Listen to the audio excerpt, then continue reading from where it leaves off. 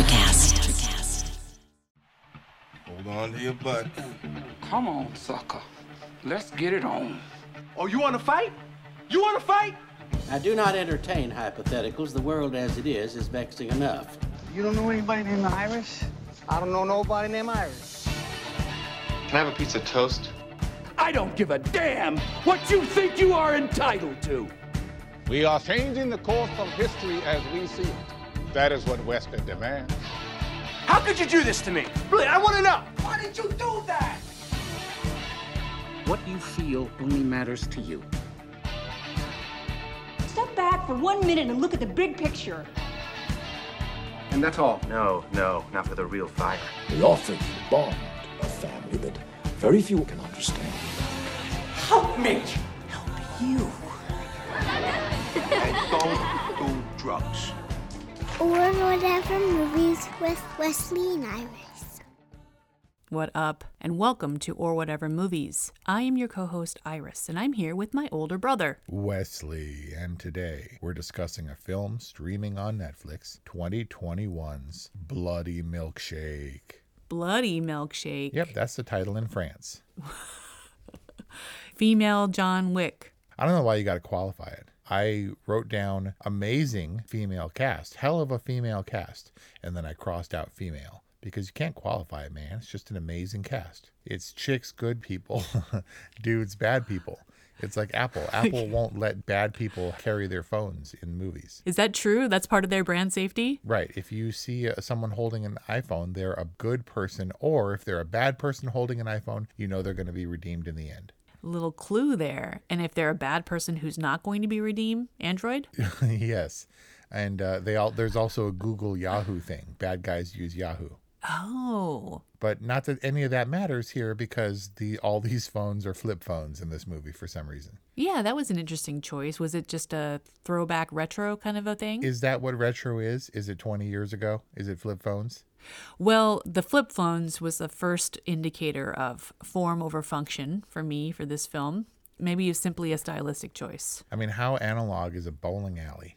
I mean, when was the bowling heyday? 70s? The girls went bowling recently and they loved it. Because it's a fun throwbacky kind of thing where you have kitschy stuff and like pinball and the claw machine or whatever. I was trying hard to pin down the era for this movie. I thought it was much earlier than that, but they still have phones. It was like It Follows, where it's an indeterminate time frame. I thought It was as far back as the 60s, so I thought like this was the murderous Mrs. Maisel, and then I was wrong because it seems to be up to date. I think you judge it mostly by the cars. Well, John Wick's probably another good analogy in this sense because John Wick is kind of underworld that exists outside of our timeline. And then there's the other component. This is where it gets risky for me. So come at me, bro, if you must. The guy spoke and I was like, oh man, he's even Russian too. Like how John Wick can it get? Right.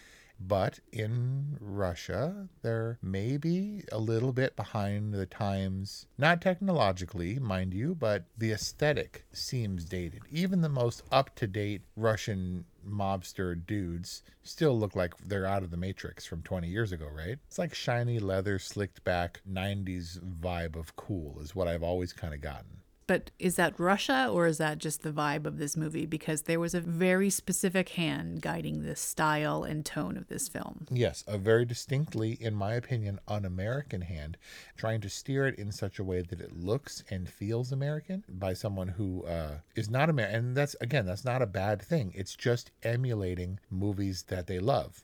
For what seems to pass as an idea of American kitsch, we have the diner and the bowling alley and things like that. So our director's name is Navot Papushato.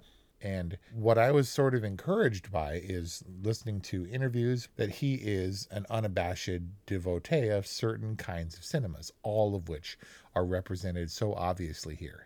Robert Rodriguez and Quentin Tarantino and these kinds of movies. And he talked about wanting to make a Western. You know, if you could make any movie that you wanted right now, what would it be? Oh, it would be a 70s style heist film or a Western for sure. So it's a blending of genres in a Guillermo del Toro kind of way where it looks and feels American because that's the movies that these people grew up loving. So Navot from Israel grew up watching the same movies that we did and is now making his contribution to the filmmakers and films that he loves. But I do want to pin this down because it sounds like a pejorative, like this idea that they're trying to make American movies, but they're not American and just a cheap imitation of American films. It's not like that. But rather, I feel like there is a distinction between non-American filmmakers trying to evoke a certain style. It seems like from an American perspective, for us to view this movie, we can be like, well, I'm not sure I would have made that movie because it looks just like Quentin Tarantino or Robert Rodriguez or, whatever, Sam Peckinpah, which is exactly what the filmmaker is going for.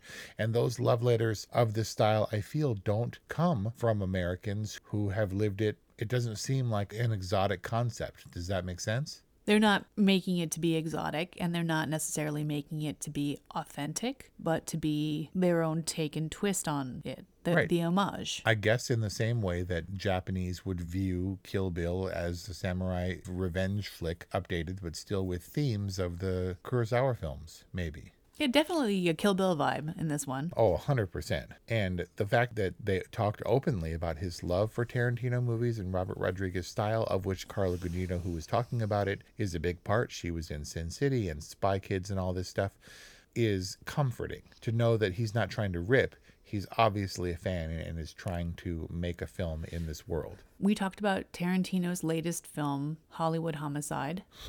What was it called? Once Upon a Time in Hollywood, not to be confused with the Harrison Ford movie with Josh Hartnett made by Ya Boy, where Harrison Ford rides a tricycle down the street or a little girl's bike. Ron Shelton directed that one. Yeah. We talked about Once Upon a Time in Hollywood, and Tarantino has always exhibited a healthy amount of style and puts a lot of emphasis on form. And sometimes it bugs me, sometimes it doesn't, but in the end, it always comes around. Like, I felt like Once Upon a Time in Hollywood was a success because despite a whole bunch of things feeling like non sequiturs or unnecessary detours, they all kind of paid off. And they paid off in such a way that was so satisfying. And so I have some issues with Tarantino's films, but ultimately they pay off. And I felt like this was so much more style over substance, so much more form over function, that I found it to be kind of tedious. Tarantino is definitely a deft hand.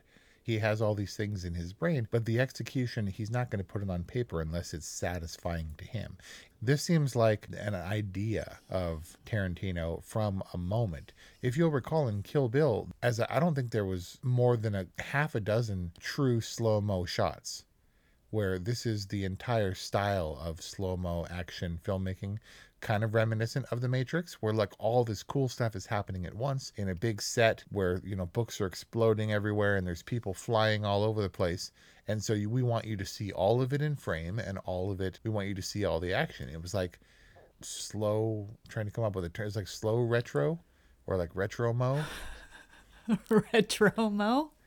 Retro slow-mo. And it had so many of the elements of so many of the Tarantino films, but it was more of the tedious parts. I feel like this movie was, remember we talked about how you feed enough into a computer and the computer will spit out its own version. What movie were we talking about? On the Rocks or The Banker? Right. You put in a kind of movie that you want and the computer spits out a movie that will avoid plagiarism directly because there's no direct quotes, but it has this exact same feel and look. And this has the same look as John Wick is very obvious.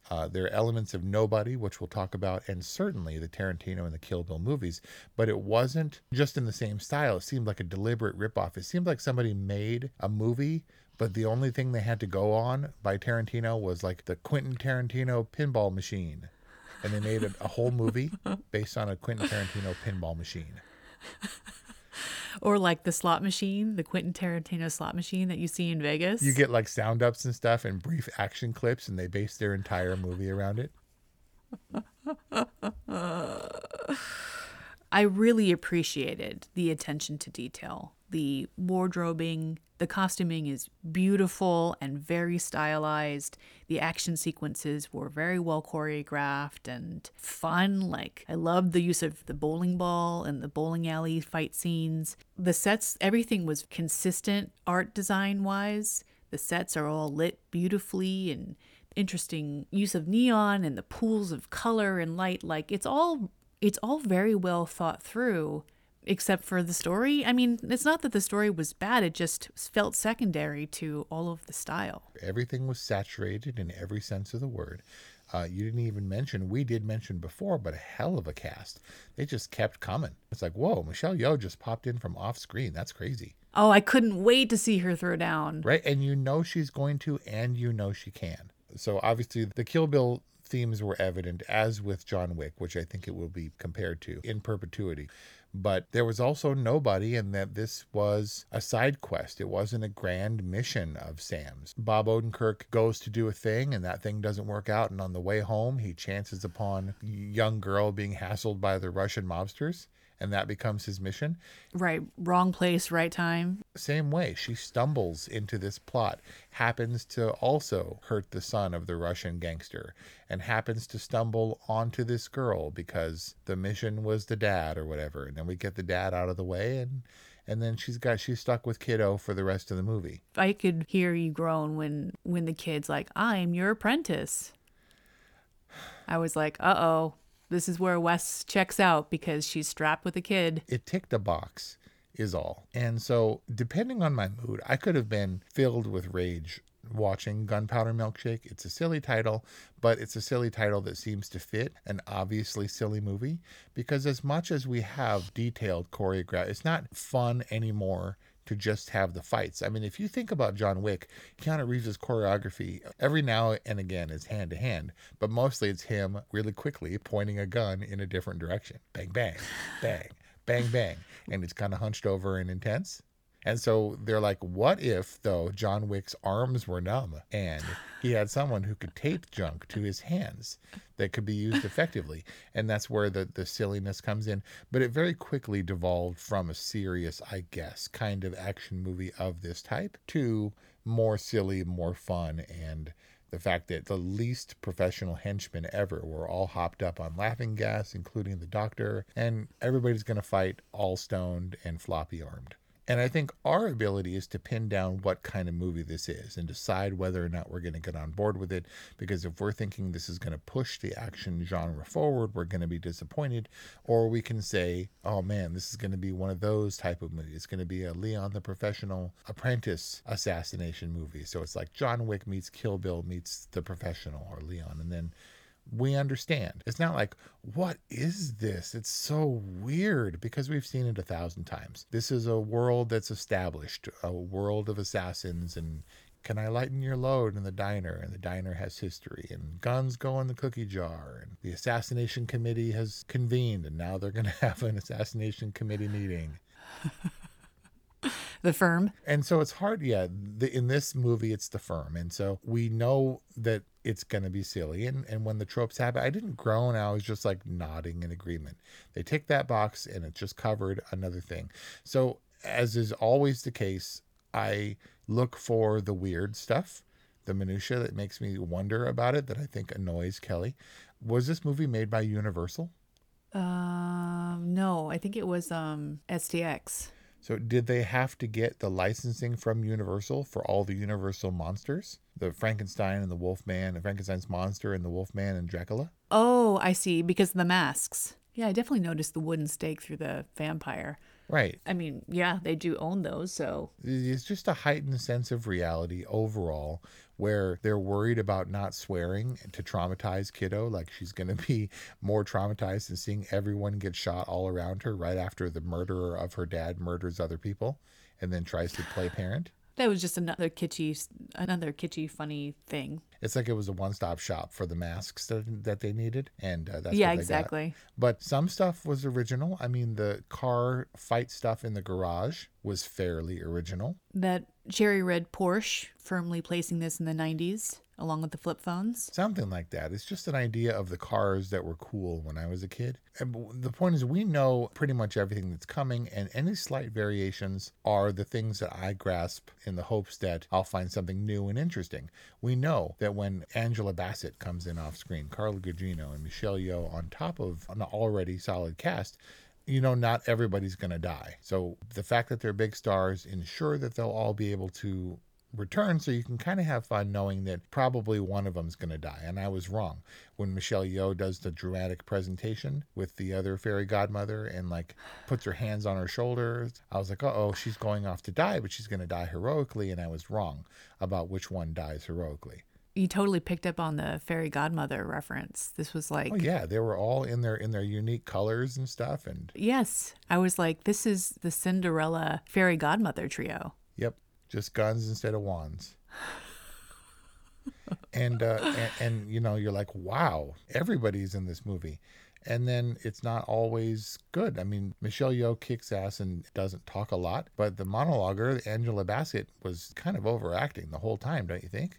Like everything she said had real emphasis. I mean, a total badass and very imposing character, appropriate for the leader of the fairy godmothers. But yeah, I mean, I don't know. I didn't feel like her style was any more egregious than the style we saw splashed everywhere else. You didn't laugh when we panned past her face in the slow-mo diner fight when she's slamming the dude's head into the glass?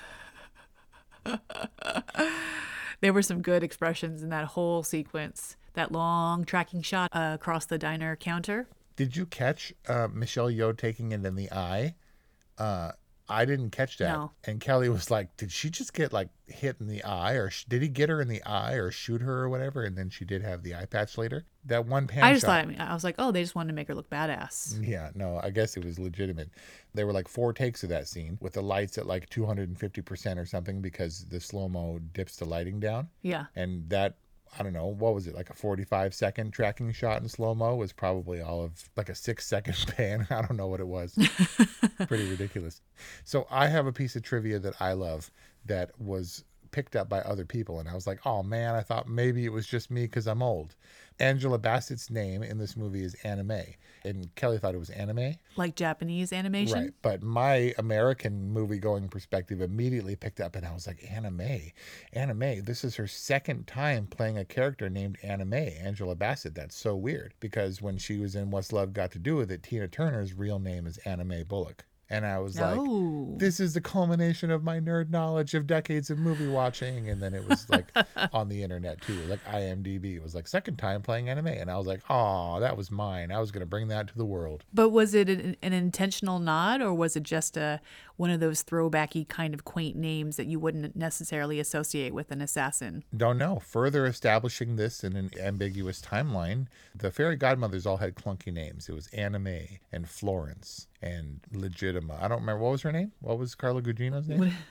What did you call her? Scarlet? Well, Scarlet too. Madeline. It was one of those things that immediately clicked for me. Anime, which is kind of cool. Did you have previous exposure to the Virgil character played by Adam Negatis?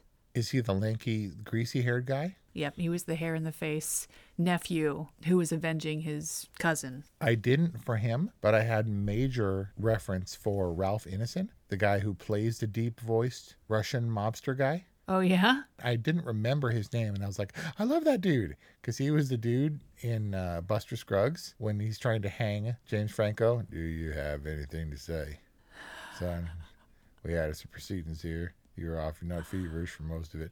I totally love that dude. He's awesome. And he was in The Vivitch, and he was in Ready Player One and stuff. But no, your dude I didn't have any reference for. I kind of thought he had a vaguely Dustin Hoffman-y feel. Like, I was like, maybe Jake Hoffman. No, Adam Negatis. Good greasy villain type character, but an ignominious end. Like, he gets shot flying out the window, right? And then he's done. We don't see him again. Well, I wouldn't call it ignominious. He had, I guess, a comeuppance, and it was just in the middle of all this calamity and gunfire. I mean, yeah, he tried to dive out the window, and she was like shooting him in the butt as he was flying. Pretty rough. Was the diner ambush kind of unfair? With the guns, I didn't understand these rules. It seems like these ladies were the only ones consistently violating the rules. However, when everything went down, one of the dudes had a gun. I think it might have been your dude who you're just talking about. And Kelly's like, where'd that dude get that gun? Because they're all allowed to bring like knives and junk. So they were all armed in the fight, but one of them had a gun. But it seems like if the ladies can, throughout history, violate the diner's gun rules, then they can too, right? yeah, it doesn't make the gun rules really worth much if everybody's violating them. Right. Like, what's Rose really doing there? Let's just take down the no gun sign. Nobody's listening anyway.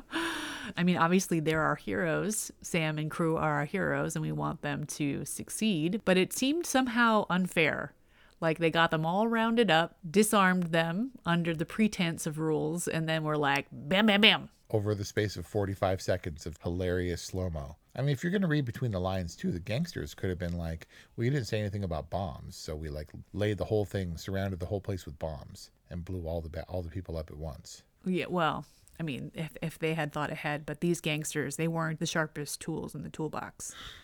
These gangsters were pretty doofy, pretty, like, just action fodder. There was so much that was, I'm not sure that he was trying to do, and our director was trying to do anything new, because even she had a vaguely pale-faced, awkward-ish Uma Thurman sort of vibe. Karen Gillan, yeah. And I was continually surprised listening to interviews with this cast where they're like, man, if you were a gun, what kind of gun would you be? Like, if you had a gun book named after you, what would your gun be? How much damage would it do? And they're like, I don't know too much about guns. And Karen Gillan's like, I had a fight one time when I was a little kid, my only fight when she pulled my hair, but I don't know about guns. No one seems like the person in training for years, like I was born to play this role. But if you put them in long coats and you make them badass with their little vests and their guns and stuff, and they jump over the table, and it's all in slow-mo, and you add Ennio Morricone trumpets, you can make anyone look badass. And not to say that these ladies weren't badass, because they were all really capable, and I found their fight scenes believable. I didn't think like, oh, like they maybe should have cast a little bit better. It seemed like everybody was just fine. And then Michelle Yeoh, she's going to throw down even without the guns. She's like so much faster than anyone else. which is probably why they ladened her with chains, just to bring her down to everyone else's speed. But you get kind of excited and you're like, yeah, we've seen it before. And you view it almost as a curiosity. But I guess I couldn't be mad at it. It's like if a kid brings you, is like they just watched a movie that you love. And is like, you know, Mommy, I made you a drawing of that movie. And you're like, that's awesome. I mean, it's not great. It's not. But that's so good, honey. The Tarantino analogy is apt because I like that it's stylized. I like that it was interesting to look at. But when it comes down to it, I'm like, it was enjoyable to look at. But I might have enjoyed cleaning my room and getting to bed early a little bit more. Man, how old are you? I've met people who are like, you know who my favorite director is? And I'm like, who? Because I like talking about movies. Robert Rodriguez. And I'm like, seriously? In the history of cinema, that's what you've got? And I do feel like these people are put, like Robert Rodriguez is put in the same league as Tarantino. But there's a different level of awareness and magic and satisfaction that for some reason. That's it. But if you view it objectively, I guess, it could feel like, oh, Tarantino's just all violence and guns and flashy dialogue. But there's something else there that this movie doesn't possess. I was outside of it. I was observing it. I wasn't necessarily enjoying it. I ultimately wasn't satisfied by Gunpowder Milkshake. And that's what makes me question the time that you put into it. Like I was paying attention to the details. I was looking at, oh, that's a very interesting lighting technique. And oh, you know, they're over cranking this or under cranking that. And look at that detail and the choreography and blah, blah, blah, blah, blah. It required me to put in a lot of effort. It was definitely a watcher, like I'm leaning forward, I'm looking at it, I'm analyzing it, but ultimately I'm not enjoying it. I'm not enjoying this film because I think unlike a Tarantino film, it lacked a certain amount of tension. And I think that we lost any opportunity for that tension really early on when this film decided that it wasn't going to be a serious action thriller, that it was going to be a very self-aware action movie that's supposed to be stylistically a lot of fun, but without all of the kind of satisfying, delivering, you know, story-wise kind of pieces. So am I safe in suggesting that you didn't have an issue with the roles swapped for the most part, being that basically our main cast were all ladies? That wasn't a problem for you? None of them under-delivered or were completely out of place? No, I thought they were all badass. They all looked awesome. And it seemed to me that all of their performances were on spec. Like they were acting as directed and acting within the conventions and parameters of the style. I liked the cast. And so no slight on what the filmmakers were trying to do with an obviously female-centric action movie, because everyone was passable and many of them were even admirable. I really liked this cast, but it definitely runs the risk of being, this is Ocean's 8, the all-female cast to Ocean's 11. And I think the problem there is not the female cast, but rather the fact that there's no unknown ground that we're covering here. You're not treading new territory. It's the rehash that I think we have a problem with, and not the concept of, great, remaking Ocean's 11 with all women, remaking the Ghostbusters with an all-female cast. It wasn't the ladies' fault. It was what the movie ultimately brought to the table, where this wouldn't have pushed anything forward either if it were men. Well, it's kind of like the ladies were supposed to be the novelty, and the burden of that novelty was placed on their gender identity in a way. Like, I really applaud the move to the all-female casts or films like Wonder Woman or Black Widow, where these characters are getting their time in the spotlight. But it feels like the filmmakers kind of stopped there. Like, it's new because, hey, it's women, but not how do we use these characters, regardless of their gender, to be moving the not the genre forward. I mean, it's not Gunpowder Milkshake's responsibility to move the action thriller assassin movie forward necessarily, but deliver us a great story and don't rely entirely on the all-female cast as the primary novelty in your offering. Right, something distinctive, and there were unique themes, memorable themes, I guess. The fights were big and they were fantastic, but not quite to the level of magical. Like, it seemed plausible, I guess, that they would have a VW mounted minigun to mow down everybody in the endless forest of whatever. There were two strengths that I thought that they played really well into. This idea of a library of weapons, that's kind of inventive and cool. In theory, it's like a hitman having their own currency. Practically speaking, carrying around the gold coins or the gold bars, maybe not the easiest way to get a slice of pizza in New York or whatever. But, I mean, because you had to open every single, like, they weren't just throwing the books aside. They were stacking giant books and running with them to a safe space where they could unpack them. Yes, true.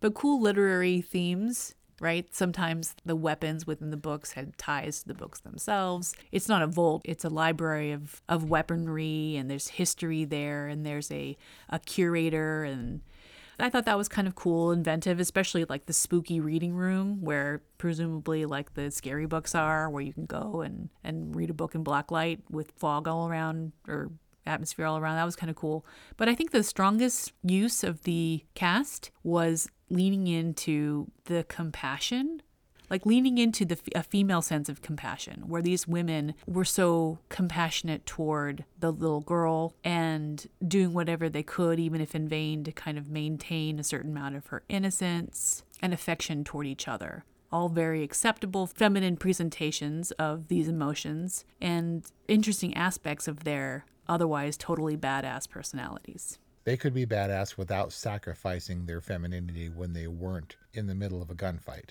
There was, a level of connection, which I think those roots go deeper than we allowed for as viewers.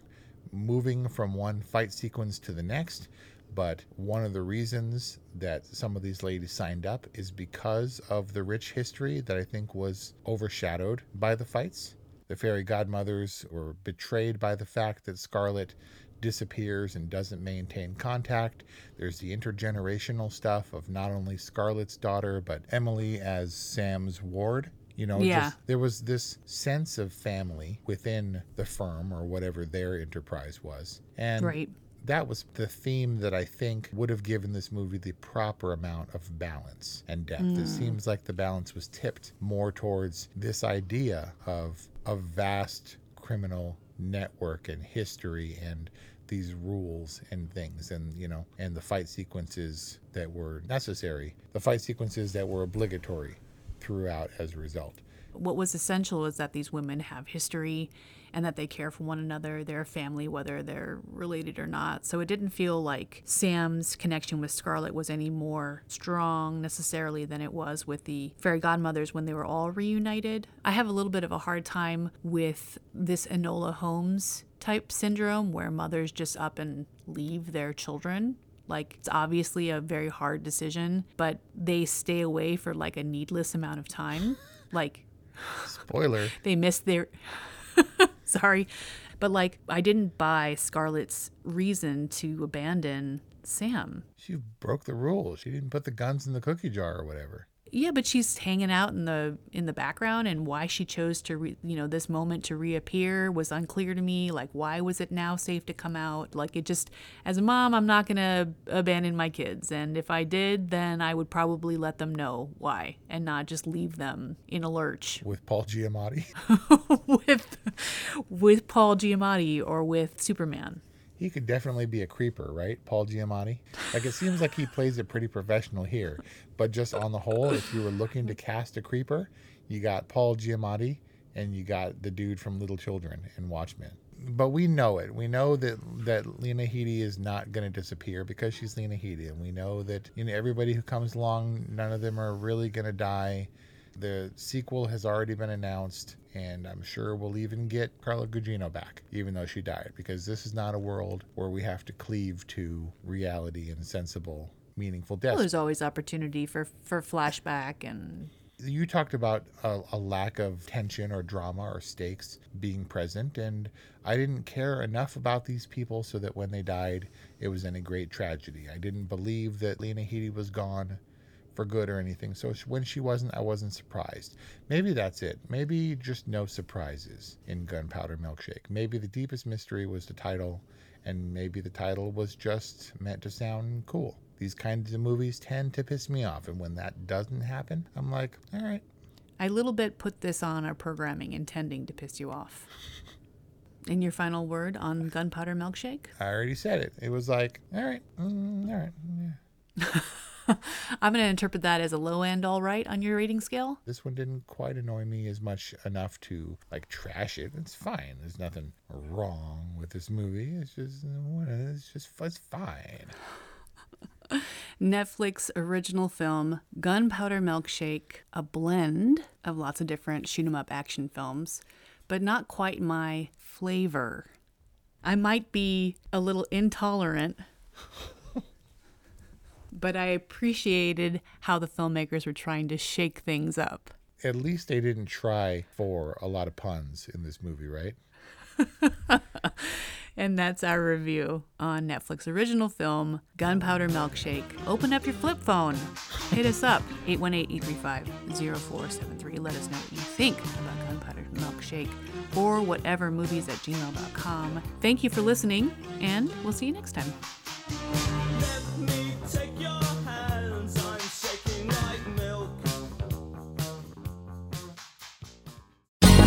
Ever thought about starting your own podcast? Do you have a business or a message you want to share with the world? Well, now it's easier than ever with Electrocast. Hi, I'm Mark Netter. And I'm Peter Rafelson. We're the founders of Electrocast Media. Whether you want to start a new podcast or already have one, join Electrocast to grow your audience, monetize your content, and build your community. With our simple sign-up, you get free promotion, world-class analytics, premium ads, and personal support. Go to electrocast.com and join our community today. Electrocast. Transform your influence. Electrocast. Hi, I'm Lessa Cadet, host of Her Extraordinary Life by Design podcast, where we celebrate women who are shaping their lives one extraordinary day at a time. I speak with women from all over the world about what they do and how they are passionately pursuing their dreams and creating meaningful impacts on their communities. So come join us and learn about all there is to learn about these extraordinary women. Electrocast.